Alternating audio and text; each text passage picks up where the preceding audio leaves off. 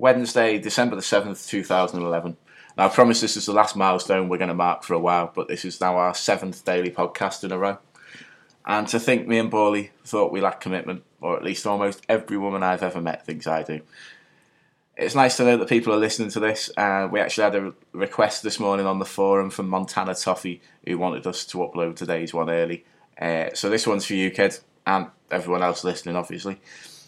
David Moyes told us yesterday he didn't think Apostolos Velios was quite ready to start games, despite playing him from the start against Stoke on Sunday. He said, starting the game was a big ask. It was maybe better suited to Louis, where you might get a little bit of intelligence in being able to co off players. Now, I know there's only really one way to find out if a player's ready to start a game or not, but maybe if he'd been playing with a bit of service, he might have done a bit better. The reason Sahar didn't start, by the way, is that he injured himself in training, where apparently he overdid it on his shooting practice.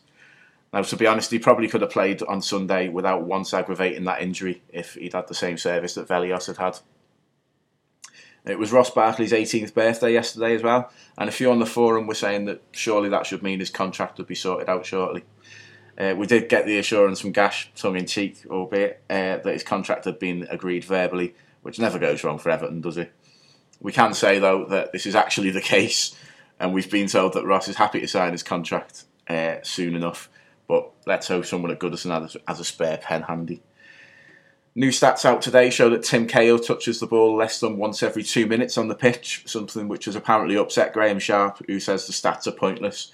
He reckons the only stat that matters is goals. We agree, but sadly Tim won't like them ones either, having not scored a goal for Everton in the Premier League since the 20th of December 2010. That needs to change soon. He's got a couple of games before his year's up, so come on, Timmy.